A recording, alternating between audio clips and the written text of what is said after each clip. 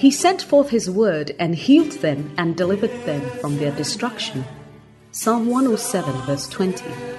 The message you're about to hear is a straightforward, down-to-earth and insightful teaching by Lady Reverend Adelaide Heward Mills. Lady Reverend Adelaide serves under her husband, Bishop Dag Heward Mills, as a pastor at the Lighthouse Chapel International.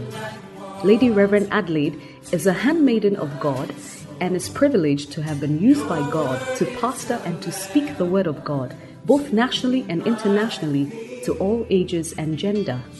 She has a plethora of messages on many issues, experiences, and situations of life from God's perspective. Get ready to be transformed as you listen to this message by God's anointed handmaiden, Lady Reverend Adelaide Heward Mills.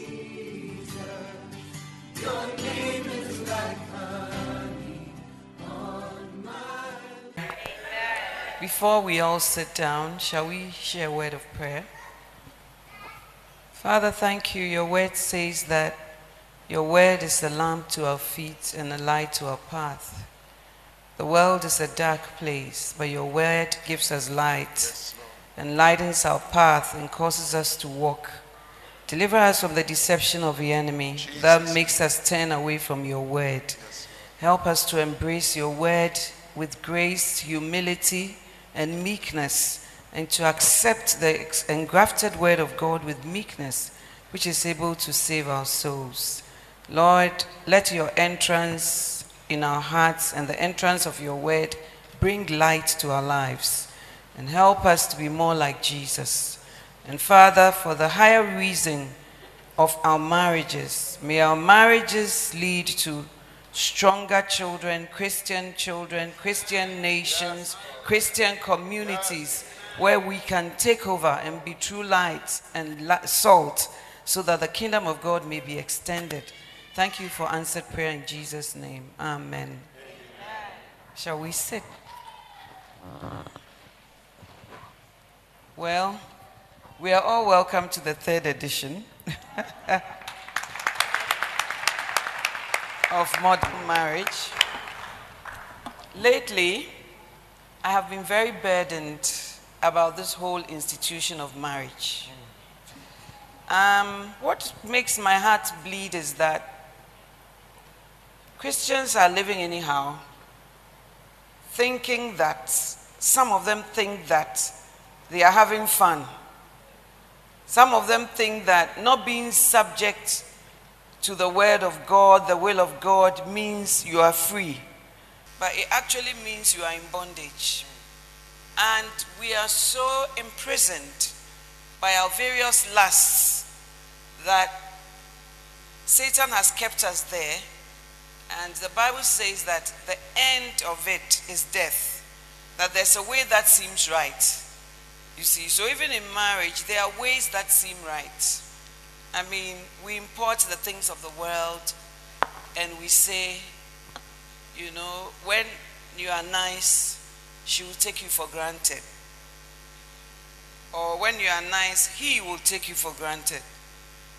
Or if you submit, it means you are inferior. And if you submit, it means the person will treat you like a dog. And these are all things that the world keeps hammering, and it has crept into the church. At first, if you came to the church, your marriage was secure. Now, when you come to the church, your marriage rather is at risk.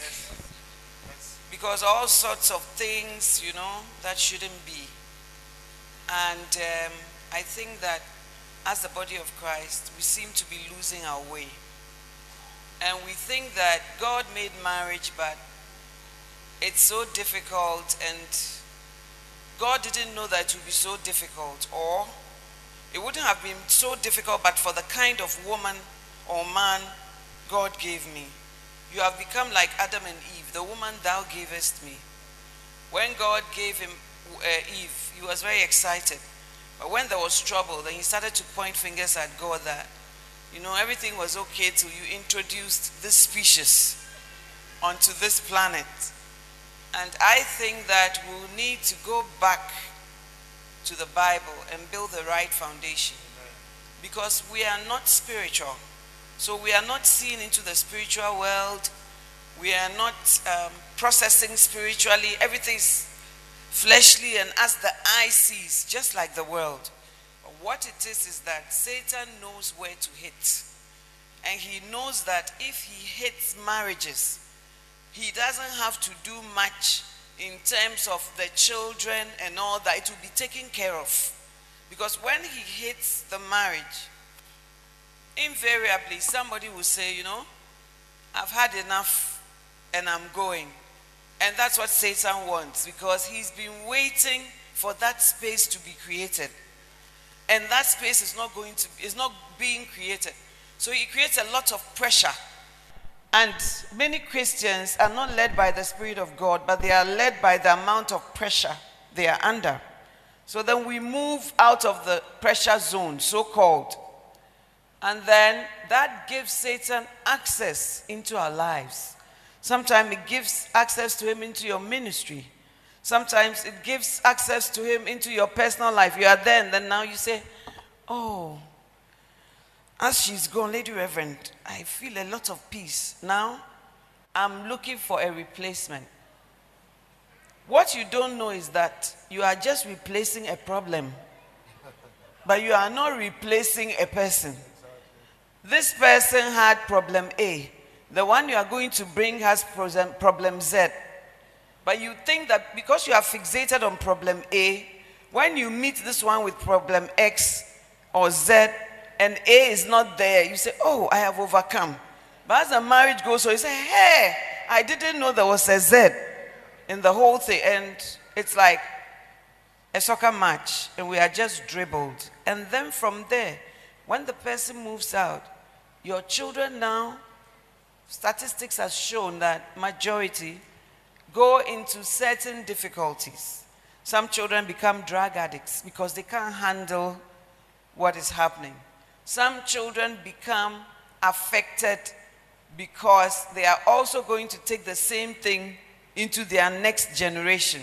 So what happens is that we are doing Satan's work for him. And he has employed us fully. And we are happy to be employed by him because his tricks are that this person is some way. And it's true, it's a fact. So come out. That is the way. But God said, I don't permit it except on the grounds of infidelity. And then even then, mercy can still prevail. But we don't look at that. We look at our own causes. So 6 weeks, you say you are going. 6 months, you say you are going. I personally know somebody who divorced his wife when he was 85. And the wife was 80. I know them personally. And the wife also went that it's okay. 50-something years. But as this has happened, he has lost all his 5 children in terms of relationship. He lives in a big mansion. He has nobody in it because he's abroad. And I mean, when it's winter, people don't find it so easy to come and visit you. So as he's in this, he owns so many things. He has nobody to leave it with. He has nobody to give an inheritance to because he doesn't talk to all his 5 children. Recently, he has checked himself into a nursing home. And whenever you call and say, my children, I don't hear from them. But he didn't see, or he still doesn't see that it started from a certain place, you know. But if perhaps you had had the patience of Job, I'm not saying, the Bible says, remember the patience of Job. Perhaps if you had had the patience of Job, you would still be with this, your 80-year-old wife and your 85-year-old self. And it may not have been as bad. So what it is that Satan has a high agenda, high-level agenda. And we are seeing low-level things and responding low-level. And then in the end, nobody wins. Everybody loses. And Satan's main aim is to tell the world that, you see these church folks, the things they preach are not true. The word they say is not true. And the God they follow is not practical. So why do you also want to be born again? Why?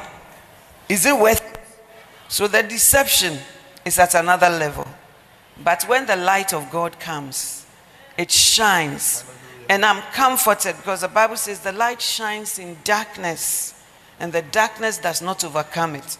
Sometimes in my little world, I feel, oh God, what's happening? Darkness everywhere. I feel overwhelmed. But then this verse makes me know that darkness will never overcome light. And therefore the word of God, his presence, and all that Jesus stands for, because he says he's the light of the world, will overcome every form of darkness in the name of Jesus. Amen. So I pray that, the Bible says, receive with meekness the engrafted word of God, which is able to save your souls. It didn't just say receive. Receive with meekness. Meekness means you are tamely subject to injury. It means that when you are even injured or something is painful, you are tame about it. You are not wild about it. You are tame. And that can only come through the Holy Spirit. That is why meekness is a fruit of the Holy Spirit. So when the Bible says receive with meekness the engrafted word of God, look, it takes meekness to accept, to forgive. It takes meekness to flow with the person who you don't believe in anymore.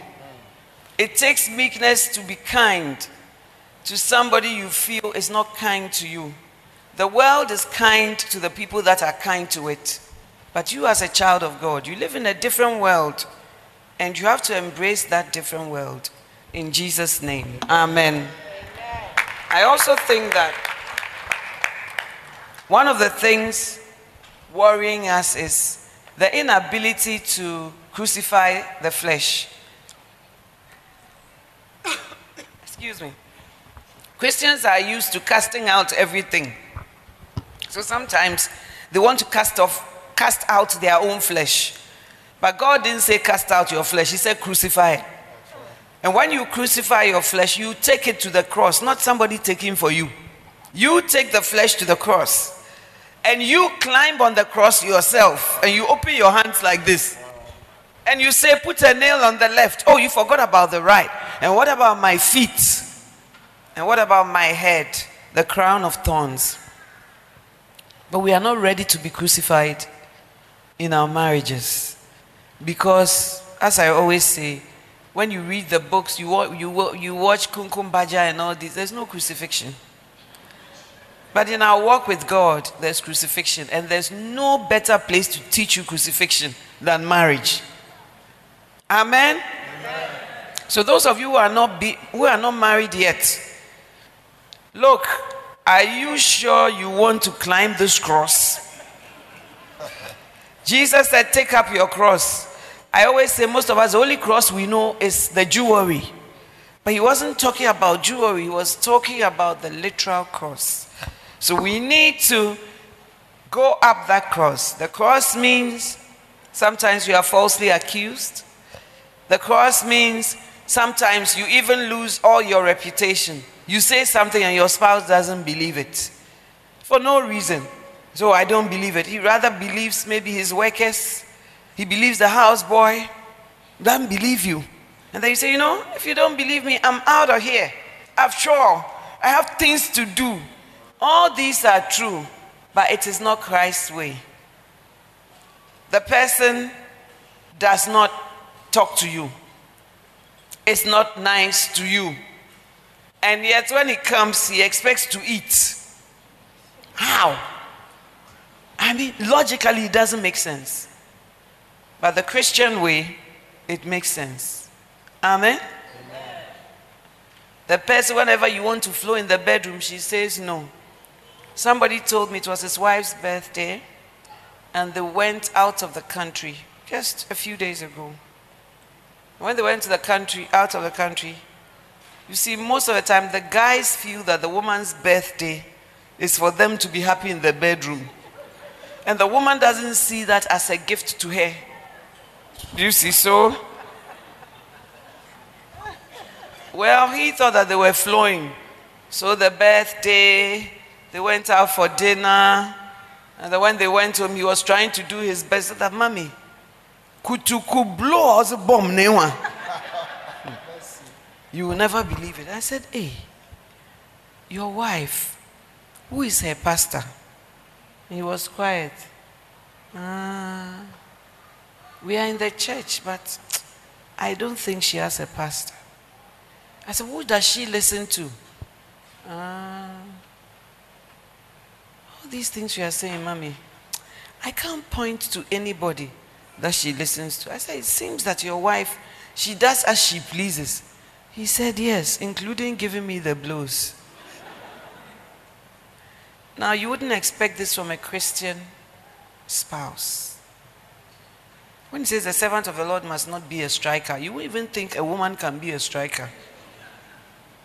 You know, but this is what he's going through. And he told me that on his wedding day, they went to this beautiful hotel.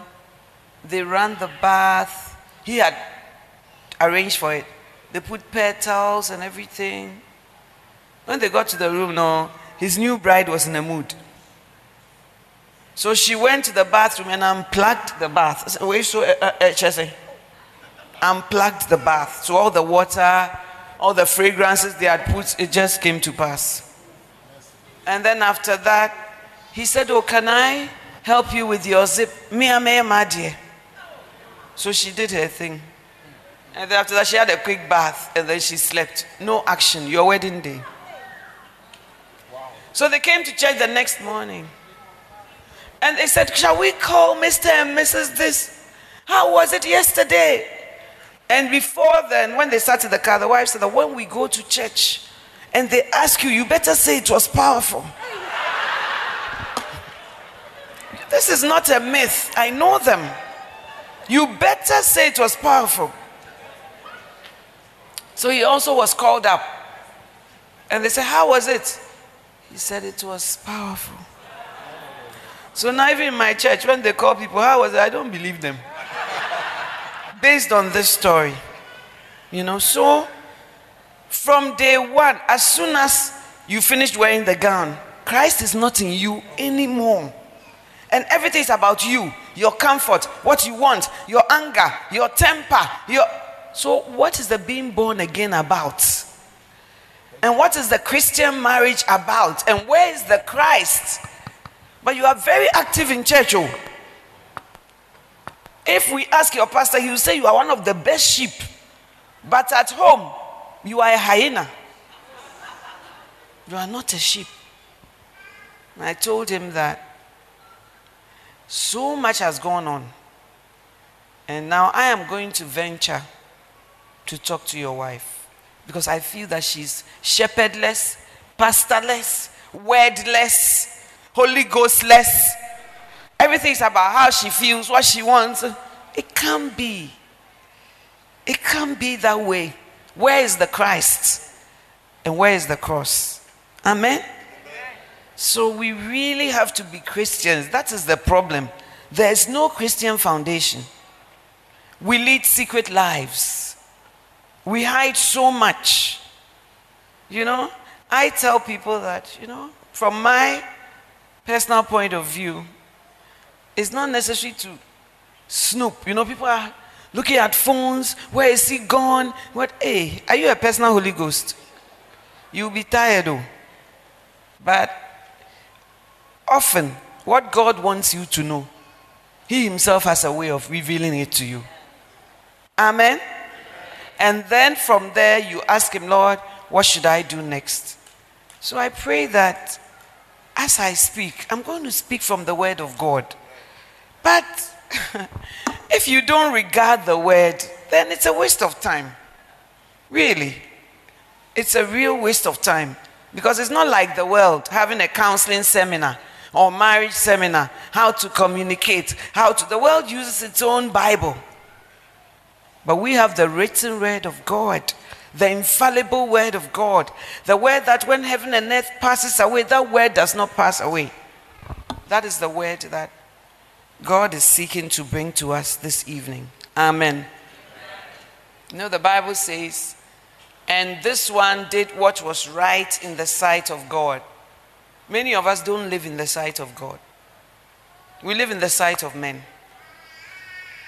King Achish told David, "Oh, my men say that I shouldn't employ you in my army, but in my sight, everything is all right about you." But that was in his sight. David was just pretending to be a madman and all that. In Achish's sight, he was a right person. But behind the scenes, it wasn't so. And many of us are like that. We lead dual lives. Affairs everywhere. Sometimes worse than the world. Worse. And then you say that you are justified. The reason why we got born again is so that Christ will come and live with us, in us, and empower us to live a spirit-filled life. Amen. So when I counsel people and they say, "Lady Reverend, it's very hard," did God say it will be easy? That's why he says, crucify the flesh. When the flesh is crucified, it cries. Even Jesus, he cried out, my God, why hast thou forsaken me?" It means that when you are on the cross, it's not easy. But after the cross, there is a resurrection and there's new life. And God will honor his word if we receive grace to obey him. I'm not saying it's easy. There are times I look up and I tell God, it's not easy at all. But if you will give me grace and wisdom to follow or to hang in there, I will. It's okay to acknowledge to God that it's not easy. But it's not okay to say, because it's not easy, I've thrown in the towel. It's not supposed to be like that. Well, this evening, I want to speak to you about love redefined. Love redefined.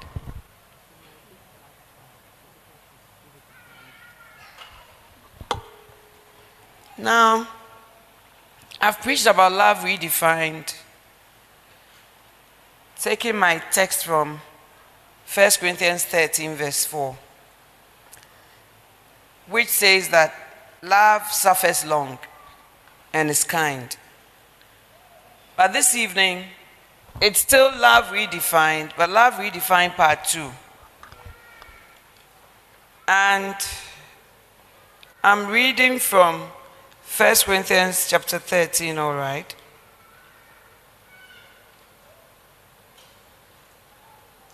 And it says that, let me go to King James.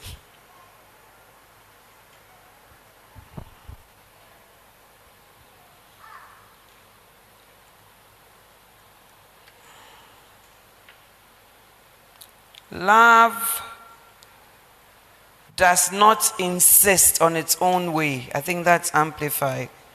And King James says in verse 5, love doth not behave in itself unseemly. It seeketh not her own, and is not easily provoked, and thinketh no evil. Amen. So this evening I'm talking about love does not seek her own. Amen. Now, when you look at the Amplified Version,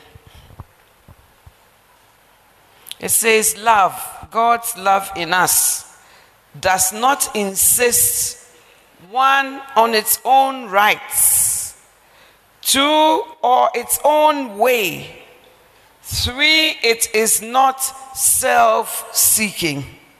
Amen. So when it says love does not insist on its own way, it means that you are not insisting on your rights, on your own rights, on your own way or manner of doing things, and you are not seeking things for yourself.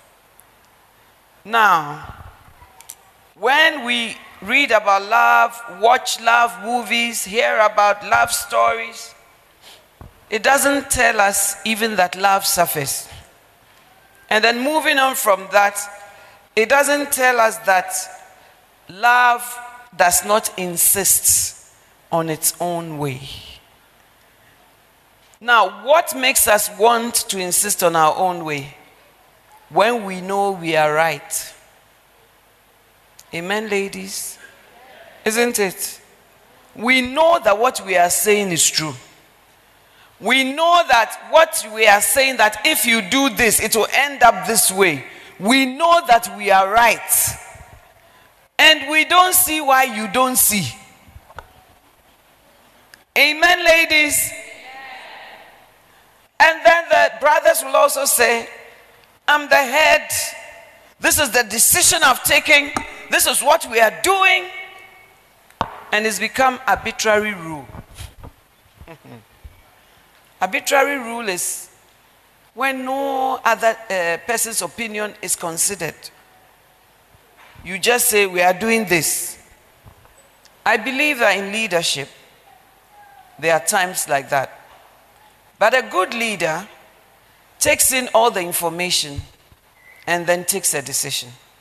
Hey, Reverend, why do you say that? Because Almighty God says, come, let us reason together. Am I somewhere? Almighty God is calling me. Come. And when I come, yes, Lord. Sit down. Let us reason together. Why should God call me? Huh? How much sense do I have? Almighty God is calling me. And he doesn't say, sit down, let me tell you a thing or two.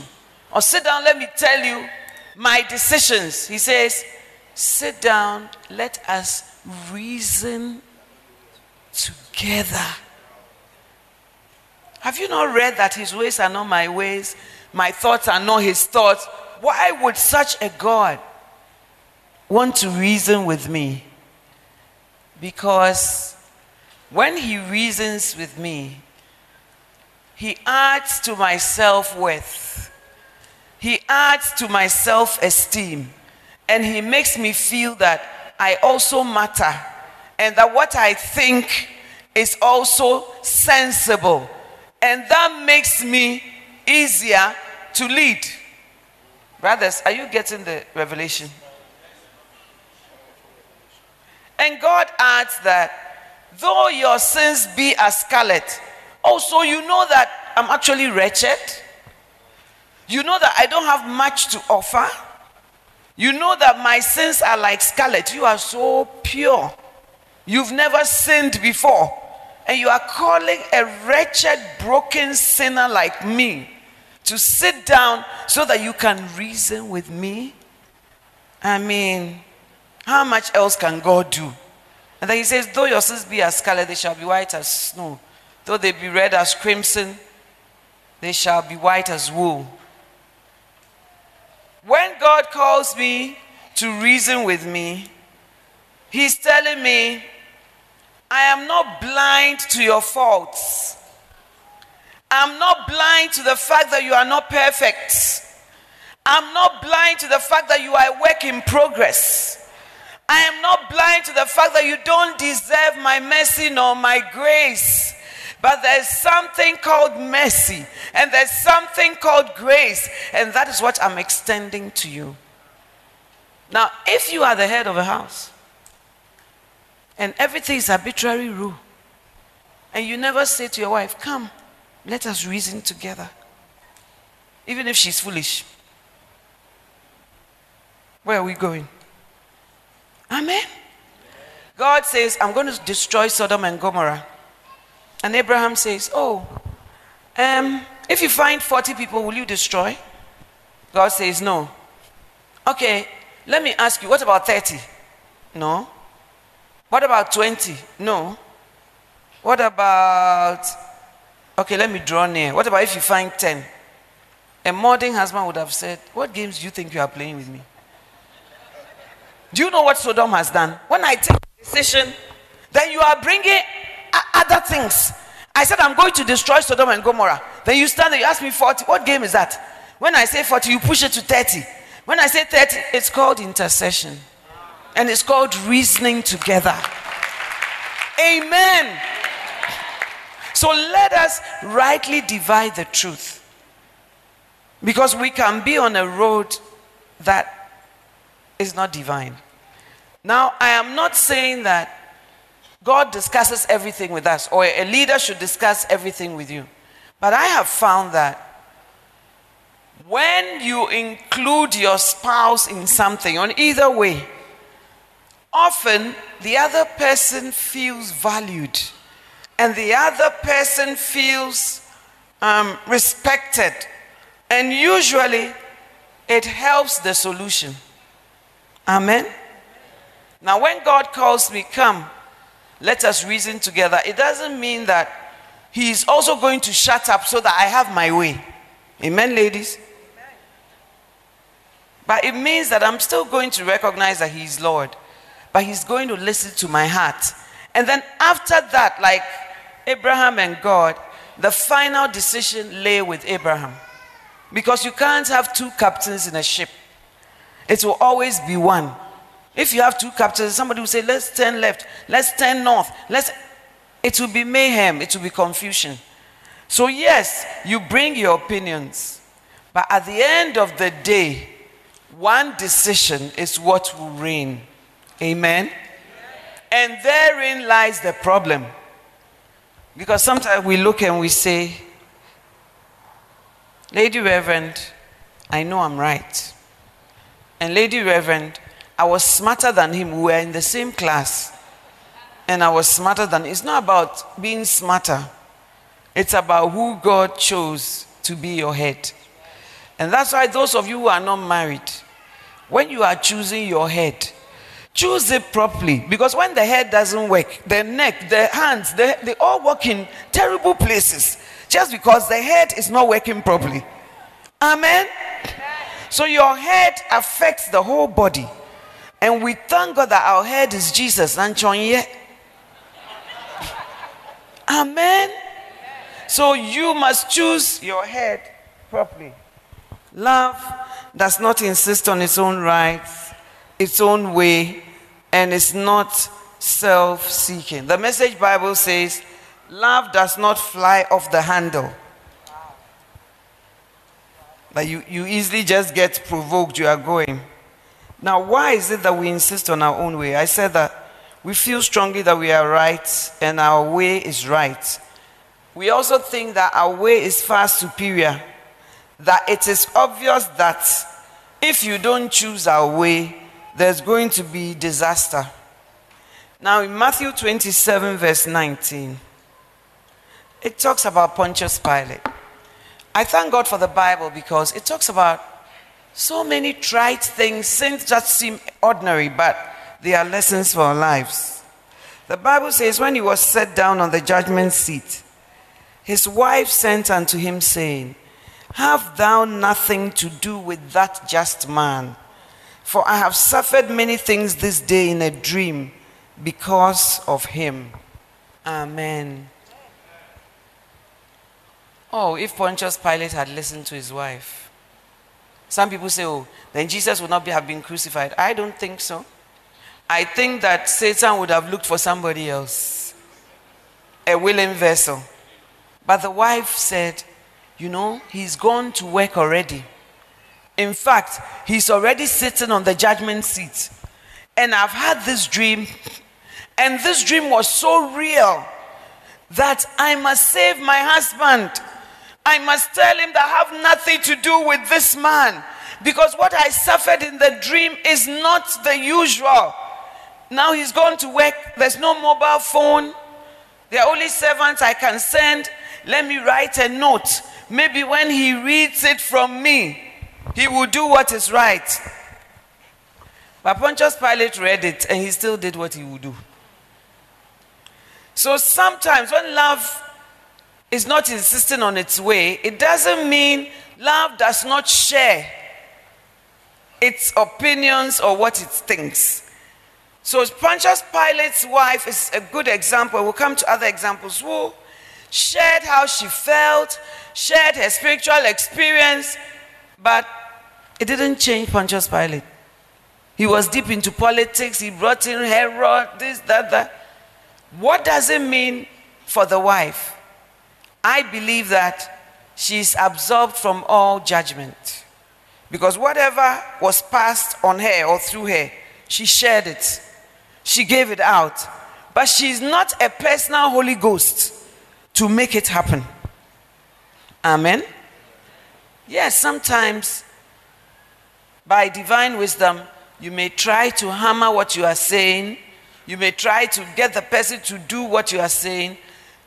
Not because it is your own way. You see, with this woman, she was trying to save her husband. By in trying to save your husband, you're also trying to save yourself and your future and your life. And there's nothing wrong with that. But that is what makes people overly emotional, overly react, and then we may go beyond our boundaries. It's very frustrating when you know what is right and is not being done. But can you imagine that it's the same for God? It's very frustrating to him when he's doing all he can to make you see and you are not seeing. It's the same thing here. Now, I would say in our Christian context that, so what should Pontius Pilate's wife have done? The only option left was for her to have prayed. I don't know if she could have appeared herself in bodily form. Because in the Bible, there are examples of women influencing men. Even Delilah, who was not a wife, influenced Samson, 3 times deceived, 3 times he plays with it. You see, so this is love not seeking her way, but when you are an unbeliever, you can't also take your issues to the court of heaven. You can't ask God for wisdom to know even how to convey the message. So you do what you know to do best. But I think that when you are a child of God, one of the things I pray for a lot these days is wisdom. Because it's not just knowing right and wrong, but knowing right and which one you should do or what you should do is very important. Amen. This is a common scenario between husband and wife. When you look at Genesis 21 verse 10, wherefore she said unto Abraham, this is Sarah, cast out this bondwoman and her son, for this bondwoman and her son shall not be heir with my son, even with Isaac. Amen. That's Genesis 21 verse 10. Now, when she says that to Abraham, in verse 11, the Bible says, and the thing was very grievous. Amplified says, serious evil in Abraham's sight on account of his son Ishmael. Now, Sarah shared her way, what she thought should be done, how she thought things should be. But she may also have been overly emotional. And so when what she was conveying was true, but the way she was conveying it was different. She said, cast out this bondwoman. Cast out this slave girl. She could have said, oh, send Hagar away. But Hagar, she doesn't even have a name. She's this bondwoman. And she doesn't say send her away. She said, cast out. Okay, she's a demon.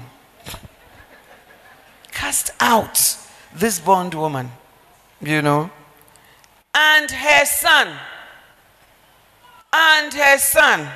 And then she goes on. For the son of this bondwoman, the son has a name. He's called Ishmael. But, you see, sometimes when we are conveying something, we may say we are innocent, but in it, there's politics and there's other things. Amen, ladies? And it doesn't lend the ear for us to be heard. So she says, cast out this bondwoman and her son. For the son of this bondwoman shall not be heir with my son. Amen. Insisting on her own way. And in this way. And this is Abraham, the father of faith, and his wife Sarah, the mother of faith, both of whom have been mentioned in Hebrews 11. And they have this beast in their home. How much more you? Why do you think you are above challenges in marriage and in this life? Amen. Now let's see how God put it. You see, they were godly people. The Bible says that the thing was very serious evil in Abraham's sight. But of course, the Bible doesn't tell us that he talks. So typical male behavior, he is not verbal, but he is not happy. Amen. And God said to Abraham, don't let it seem grievous and evil to you because of the youth and your bondwoman. God dealt with how Abraham was feeling. Abraham, don't worry. Don't feel sad about it. Don't let it be grievous. That is very different from Sarah's way. Amen? In all that Sarah has said to you, ouch. In all that Sarah has said to you, in all that Sarah has said to you, what? Do what she asks. My goodness. When God talks for you, he talks proper. When God speaks for you, he does a better job than cast out this bald woman, her son and my son and the air and this one and the day and the day. You have clouded the whole thing because you are busy seeking your own way. But when God walks into Abraham's closet, God talks to Abraham. God says, don't be sad, don't let it grieve you. But Abraham, King James says, listen to Sarah, your wife. Hey, I thought this was the Sarah who gave you Hagar and misled you. The fact that your spouse, your husband, your wife makes a mistake once does not stamp her for the rest of her life. That everything she says is evil because she gave you Hagar. No. Why didn't God say, Abraham, take the bondwoman as I'm telling you, but he refers him to the voice of Sarah, your wife. And he says, in all that she has told you, do it. Hey, why? Is it the word of God? But that's what God said. So yes, Sarah made mistakes. Your spouse, your husband may make a mistake. But it doesn't mean that everything he says subsequently should be filtered through that mistake and be rendered foolishness. Amen? It doesn't mean that. She made a mistake, but the mistake is not his identity. He made a mistake. The mistake is not his name. I always say in the Bible, they call people by their problems. Blind Bartimaeus, meanwhile he was healed of blindness. The prodigal son, meanwhile he came home. Amen. The woman with the issue of blood, meanwhile she was healed and she didn't have issues anymore. But it's like, once you did this, Sarah, I will never listen to your advice again. Because you led me to Hagar. I will never listen to you again. But the God of mercy, he says, listen to the voice of Sarah, your wife. I didn't write the Bible. God wrote it. I believe that when we don't push our way too much, God speaks for you. And God knows how to touch your wife's heart, your spouse's heart, and turn it around. The Bible says the heart of the king is in God's hands. And he turns it. But before the heart is turned, between when you asked and the time when the heart will be turned, that middle there, that's when the misbehavior starts. That's when the bad thoughts start. That's when the bad fault-finding accusations start. Before God can do his surgery. Amen. May the Lord help us. And what happened? God also gives Abraham a promise. Said, do what she asked, for in Isaac shall your posterity be called. And I will make a nation of the son of the bondwoman. Sarah has no plans for the son of the bondwoman.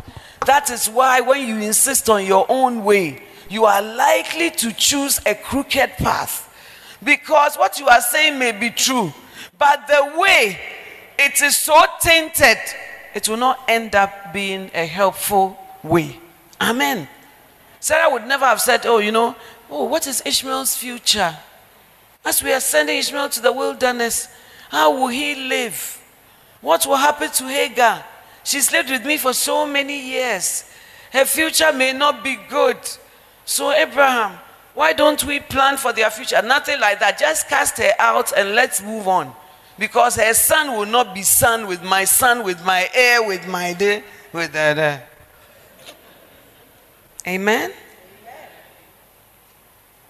But God says, I will make a nation of the son of the bondwoman also, because he is your offspring.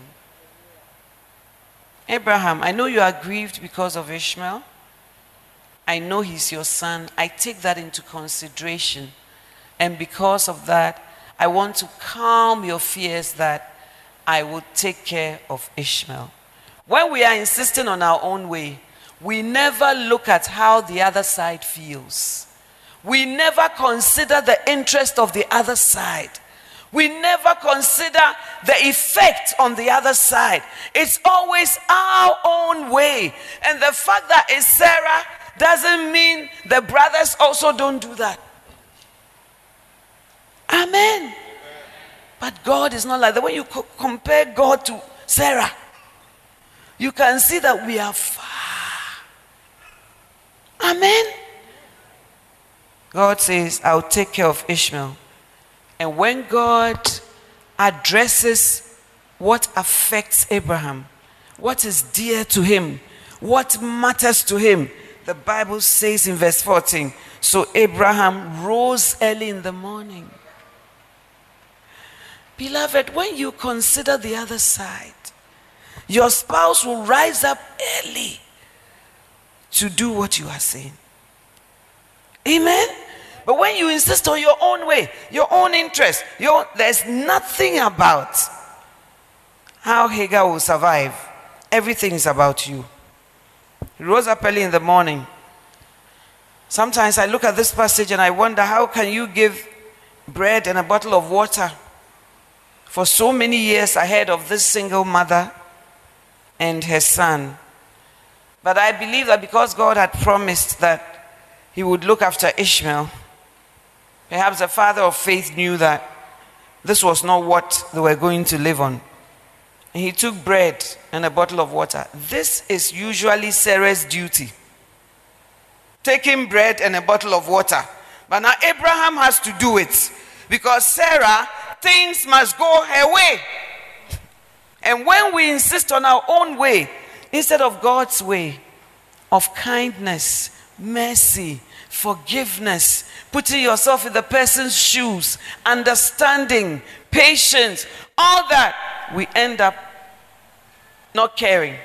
As Abraham was packing bread, water, Sarah was asleep. And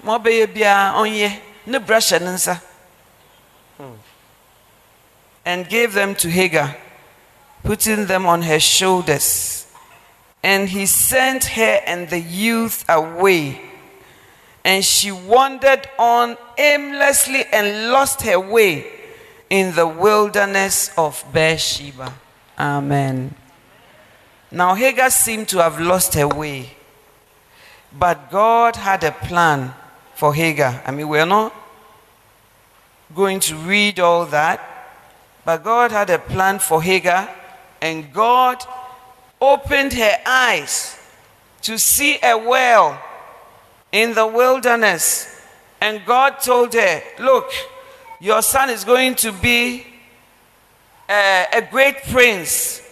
Your son is going to be the prince of 12 nations. So Hagar, don't worry.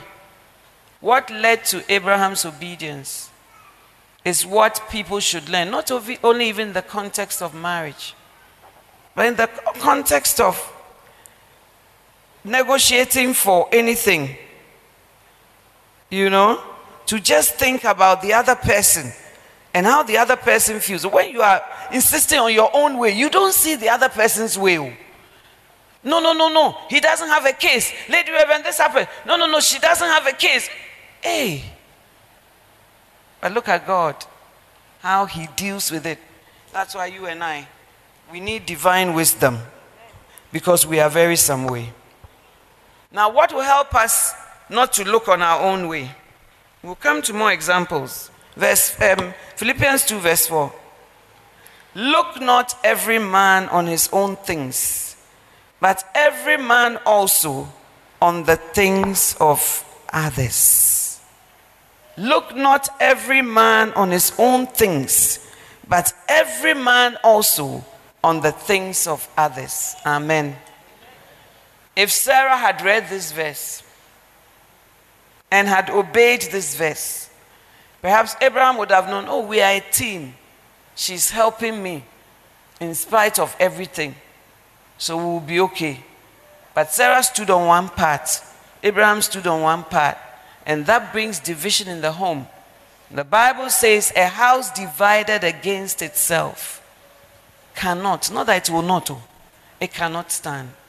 And Satan exploits our differences so that he will divide husband and wife, husband and children, children and husband, and all sorts of things. And when that happens, he doesn't have to do anything because the house will not stand. And that is his strategy.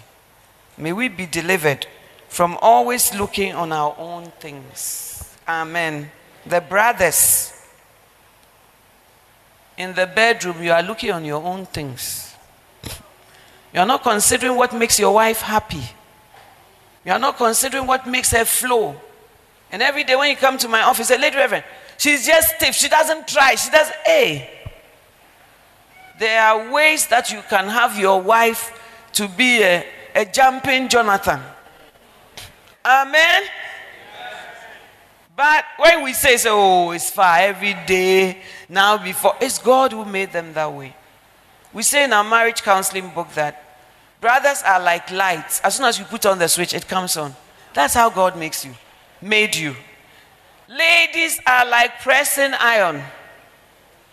It takes a while. And you want us to be like you. Why do you think God made women without things that rise? Amen. They are just not made that way by God. Amen. But you see, the reason why some of these things bring problems is that everyone is looking on their own way. And everyone thinks a marriage conference is like a football match, which side you are on. But there's no side. What there is the word of God. And so whichever one applies to you, put it in your pocket. And then allow the Holy Spirit to work with you on it. Amen, brothers. You see, when you look on your own things, when your wife says, oh, let's go out, say, share. When you're sick, be home. So it's Valentine's Day, let's just go. Hey, what do you sikasena? And then she says, okay, we can buy, if you like, Papaya or KFC or depending on your pocket, we can go to the restaurant or then you say the restaurant. Do you know how much it is per head? If it's 100 cedis per head, 200. What it told times how many? Times how many? You see, you are always looking on your own things. I'm not saying you should do things that will break the bank. But allow yourself to come from the other side.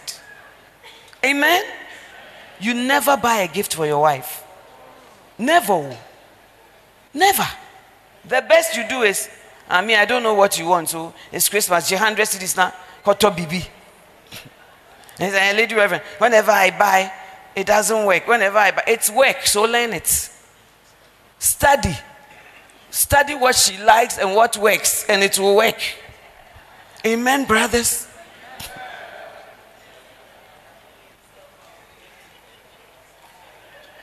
Look not every man on his own things, but every man on the things of others.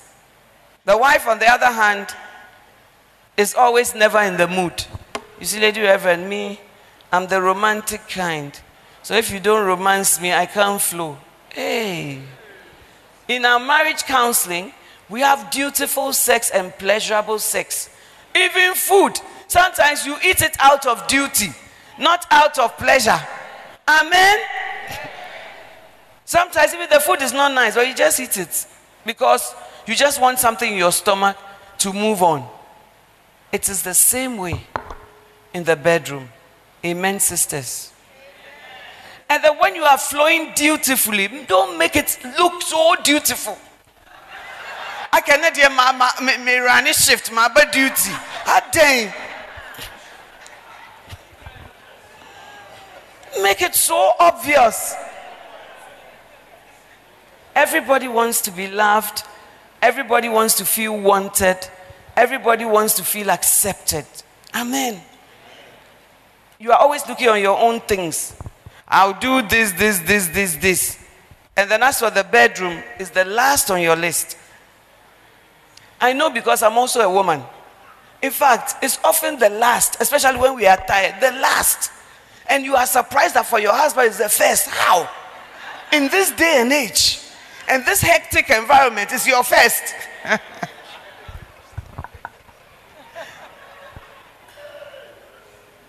But you have to take what the other person wants and make it yours. And if the other person will also take what you want and make it theirs, how peaceful our homes will be. Amen? But it's not like that. It's not like that. We had a marriage conference, a lady was there. She said that the only 2 words my husband speaks to me is down. And that's in the night. She was very angry when she was speaking. He will not chat with you. He will not ask you how your day was. He will not help you with anything. As soon as the lights go off, down.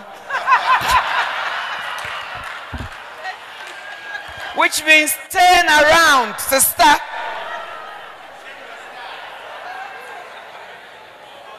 Love is insisting on its own way. Every day, your own way. Every day, your own way. Every style, your own style. Never what your wife wants. Oh. And some of us too so rigid. We are not adventurous at all. I was baptized in SU, and that is how I will be until Jesus comes. So everything is like the second coming and rapture. Amen. Christian husbands are suffering. They can't say it. They have to be quiet. When the pastor has, oh, pastor, powerful. And you're powerful. Power beyond the bedroom. Amen. But if we looked unto the things of others and accepted that, look, God made men differently. And God says that we should not defraud one another when it comes to sexual things. So yes, Lord, I'm tired, but I'm going to flow. Marriage is sacrifice. And sacrifice is hard. And sacrifice is not always easy. You see, when you were in the world, we had to try and stop you from fornicating. Now that you have married, you have become Virgin Mary. What is the meaning of that? Amen. Look, every man not on his own things, but also on the things of others.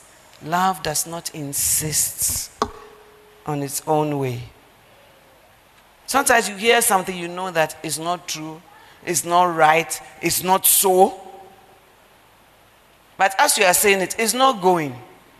So you need divine wisdom to know when to speak, if at all. And to know when you shouldn't speak at all. It all takes divine wisdom. And that is all that makes marriage complex. Amen. In our account balance, they say, oh, Orokwa, as if you are just going to Laboni. That Laboni exists already, so you are going there. You see, so when they say Orokwa, you feel that the Awar has been made like an estate, like Laboni, into Hokeke. But nothing exists. When you get married, you are now coming to build the Laboni estate. You are now a building contractor. Afians okwo sand. any stones, any cement, concrete mixer, and all that to come and build the kind of home you want. It's not ready made. Now when you came, now this is the home we have. When you see people, you say, have you seen these people? Like my mother and my father, they were married for virtually 50 years. And you're married 3 months. 3 months, you say you are going. 50 years, it hasn't even reached your age. Like the length of their marriage, your age has not even reached there. And then when we say, yeah, my dear, they could stand some things, but in this day and age, look, the word of God has not changed to become day and age. Amen. Look not on our own things. If you know that the way you are talking to your wife, the disrespect, that is not how you would like to be spoken to. Don't speak to her that way and tell her that she is not submissive. I mean, even God, He shows us some dignity. He shows us some value. So how can you talk to her anyhow and say that because she's a Christian woman, you can just talk to her anyhow? And when it's you, even there, she should not say there. It's a problem. But it's because we are not looking on the ways of others. We are insisting on our own way. What I want. What makes me happy. What makes me joyful. What makes me comfortable. As for you, God will take care of you. God will take care of you. But if we are not insisting on our own way, we will take what makes the other party happy. It's your wife's birthday. You don't even remember. I know that brothers are not good at remembering dates. So sisters, if that's the reason why you are going to divorce him and think you will remarry, then you will be remarrying every year. Because many brothers don't remember dates, anniversaries. A few do, but some don't. My husband often remembers my birthday, but I remember many years ago, he forgot my birthday, and I was with him in the house. Hey, brother, I was looking. No happy birthday even. As I was there, I realized that it was 2:30 in the afternoon. So I took a birthday card from my drawer, and I wrote inside, "Happy birthday to me." 2 exclamation marks. And then I wrote his name behind. I gave it to him. He said, "What's this?" I said, "Oh, a card somebody brought to you." When he opened, he said, "Happy birthday to me." What does it mean? I said, "Because today is my birthday." He said, "Oh, sister, you are somewhere." So because I forgot.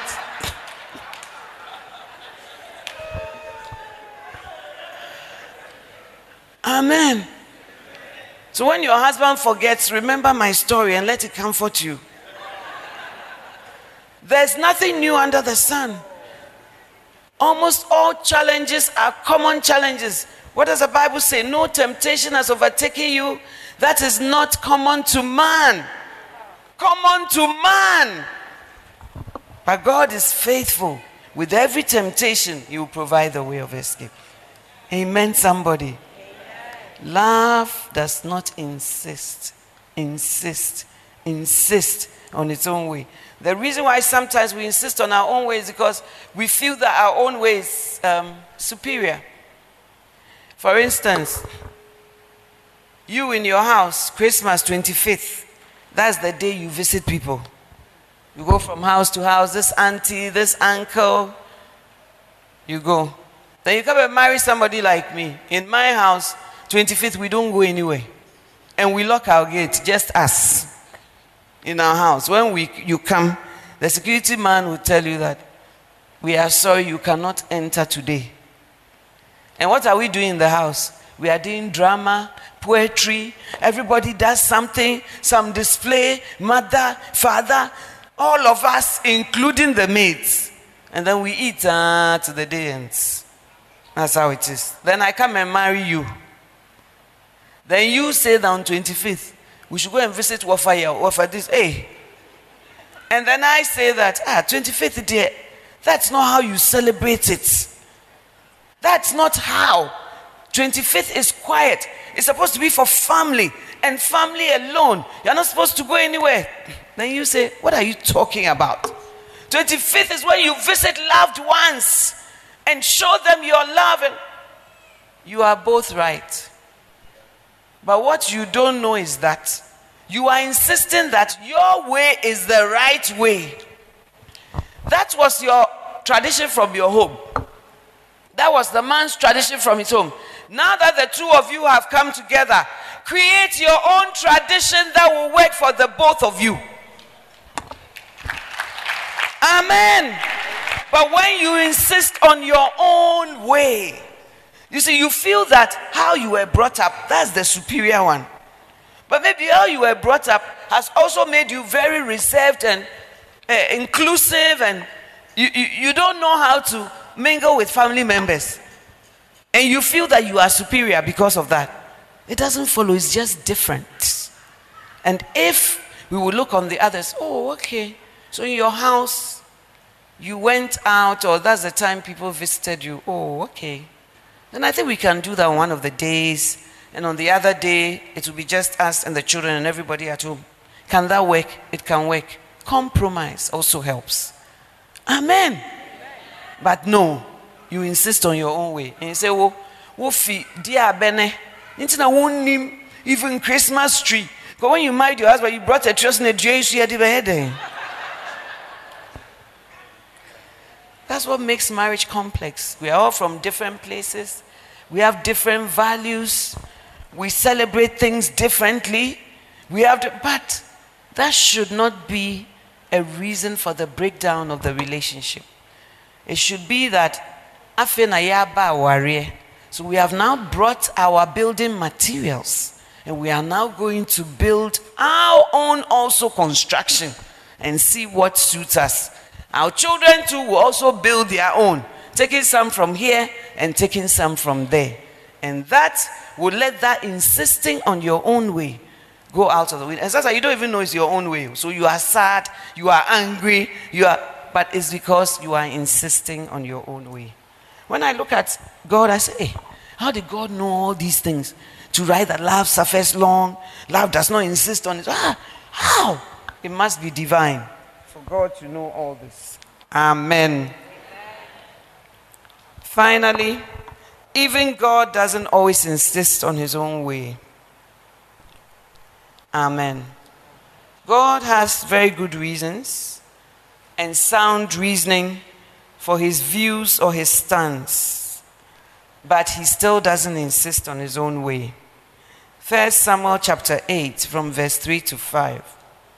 And his sons walked not in his ways, but turned aside after lucre, and took bribes, and perverted judgment. Then all the elders of Israel gathered themselves together and came to Samuel unto Ramah, and said unto him, Behold, thou art old, and thy sons walk not in thy ways. Now make us a king to judge us like all the nations. Amen. The Israelites hitherto had never chosen a leader themselves. God always chose who should be the prophet. And often it was even in genealogy, like if your father is a prophet, you will be a prophet. If your father is a Levite, you are in the Levite family. And Israel took it upon themselves that, Samuel, things are really going wrong. Your sons are misbehaving. The Bible says that they were sleeping with the women at the temple door. They were abhorring the offering of the Lord. They were taking bribes. This is the Bible writing that. They were taking bribes. They perverted judgment. They didn't walk in the ways of Samuel. That's what the Bible says. Then the elders of Israel gathered themselves to Samuel and said that, Samuel, because your sons are behaving this way, we are also bringing our own way. And our own way is that you must have a king. The fact that your husband, your spouse is doing something wrong does not give you the permission to subvert God's ways and choose your own way. Amen, somebody. And this was all they were saying about God. Now, when we see that people are wrong, it leads us to have a sense of superiority, like these elders of Israel, and a sense of judgment. And we move into a place of correction that is not ours. God made each of us in his image and gave us free will so that we can choose what we want. He counsels, he persuades us. Sometimes he even sends consequences, but he doesn't take over our free will. Amen. God had already said that he will correct some of these things, like the sons of Eli. God said they are doing, it was the sons of Eli. God said they are doing this, sleeping with the woman in the tent, whatever, not the sons of Samuel. And he said, I will deal with it. He had previously dealt with the misbehavior of Eli's sons. Amen. In 1 Samuel chapter 2. And after that, God brought his own judgment. But when this thing happened, sometimes we personalize issues too much, and it affects us unduly. God told Samuel, in 1 Samuel 8 verse 7, the Lord said to Samuel, hearken to the voice of the people in all they say to you, for they have not rejected you, but they have rejected me, that I should not be king over them. Amen. Samuel over-personalized what the Israelites did. He thought that it was about him. He said, God, they've rejected me. Look at how they are behaving. It was in his heart and his head and all that. So when we personalize issues too much, it affects us unduly. We need to analyze properly and seek God's face for a divine perspective. Amen. God didn't say, because Samuel's children are unruly, I've changed the way you will be governed, Israel. I've now decided that I'll give you a king. God said, no, I don't want a king for you. And Israel insisted, we want a king. And God said, okay, Samuel, they've not rejected you, they've rejected me, they want a king. So give them a king. So when your husband insists, when your wife insists, especially husbands because they are the head, and then you do what the head wants. Now you say, it's his own matter. He has decided, he has made his bed, he should lie in it. That's not what God does. God helped them to choose a king, even though he didn't support their choosing a king. Amen. Can you come to that place of spiritual maturity? Can you? When something is said, you don't agree. Not necessarily even something moral, but you don't agree. It's like you have another perspective of how it should be done. And then the people are insisting, you are God. If it were some of you, you will burn all the elders of Israel to rubbish so that they will know where power resides. And that power resides in you. Your wife must see where power lies. So when you are angry, you take the car keys. She will walk today so that she will see who bought the car. I've done counseling when people have said something to their husbands, and even the last one, what the person was saying was also true.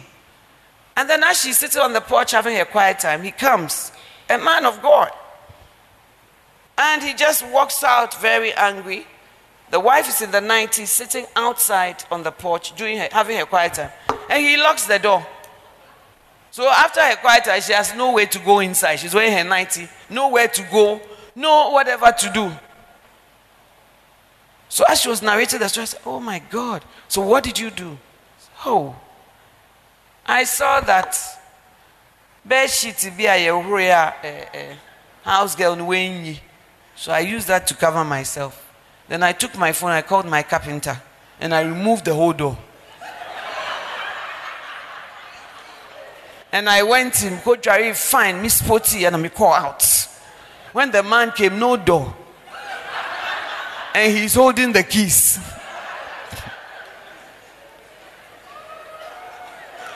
Then he also comes and he says, no door. I'll show you where power lies. And he begins to remove her things from the wardrobe and throw it out. What is happening? Everybody is going their own way. And it's bringing confusion, madness. And Satan is saying, go ahead. You are anointed. I support you. Yeah. Amen. It's not everything you will agree with. It's not even everything you will see, because you are not God. Amen. And so when your husband, who God has designated to be the head, or sometimes even your spouse says that she's doing this, you know that it's not correct, like God. He says he's going to do this. I remember my dad. He used to build in his 80s. 84, he's building. 86, he's sending materials to Manchester. He's doing this. Then he had some building. He said that he's pulling it down to make a hotel. Hey, we were all against it, especially my mom. So my mom said, hotel for what? Do you know what a hotel entails? A hotel entails a lot of things. You have to make rooms. You have to buy beds. You have to do towels. You need people to look after at this age. Well, he just listened. A few days after dawn, he said, Gina, bibi maaba. That's all my mother knows. So my mother went for Bible class. Driving by the building, she saw cranes articulated. Hey! They were pulling down the building.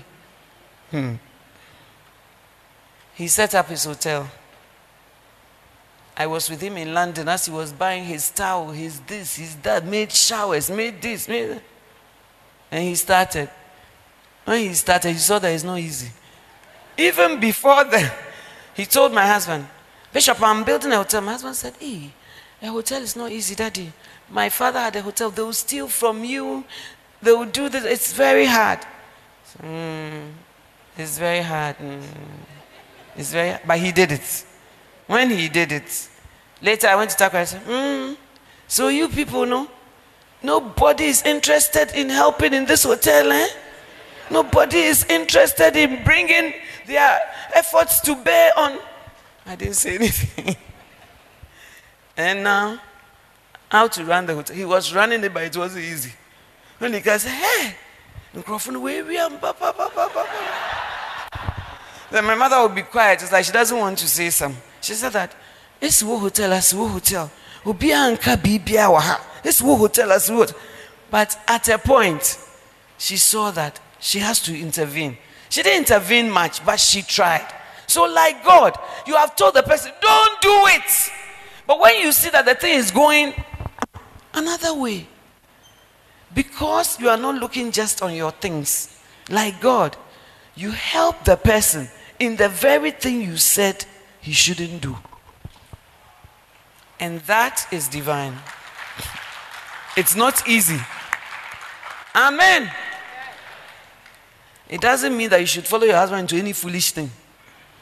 You see, I will not be able to talk about all the facets of it. There's Abigail-ism, where you know the person is doing wrong and you need wisdom and Abigail's heart to do what you have to. But when Abigail came back, she was still a wife to Nabal. Can you still be a spouse to your husband even when he is not doing things the way you want? But it's not necessarily sinful, but it's different. Can you? When he says, the children are going to school here, and you say, no, they must go to GIS. And he says, I don't have the dollars to pay. They are not going to say, let them go. Then the children's homework, you won't touch. Dropping them, you won't go. Because no choose school no mom. What is that? When God said, don't choose a king, and they said, we want a king, he said, Samuel, don't worry. I'll choose a king for them. Go and anoint Saul. This is how you will find him. Do this. That he speaks to Saul. That he works on Saul. That he gives Saul another heart. So that even in the midst of their mistake, they will not be destroyed. That is love. And that is love not seeking its own way. And it's at another level, I will tell you. It's at another level. When God gave me this word, I'm like, wow, it's not easy. But God says love does not insist on its own way. And I believe that when you look on the things of others, on the things of the other party, I believe that we will come to a good place. Amen.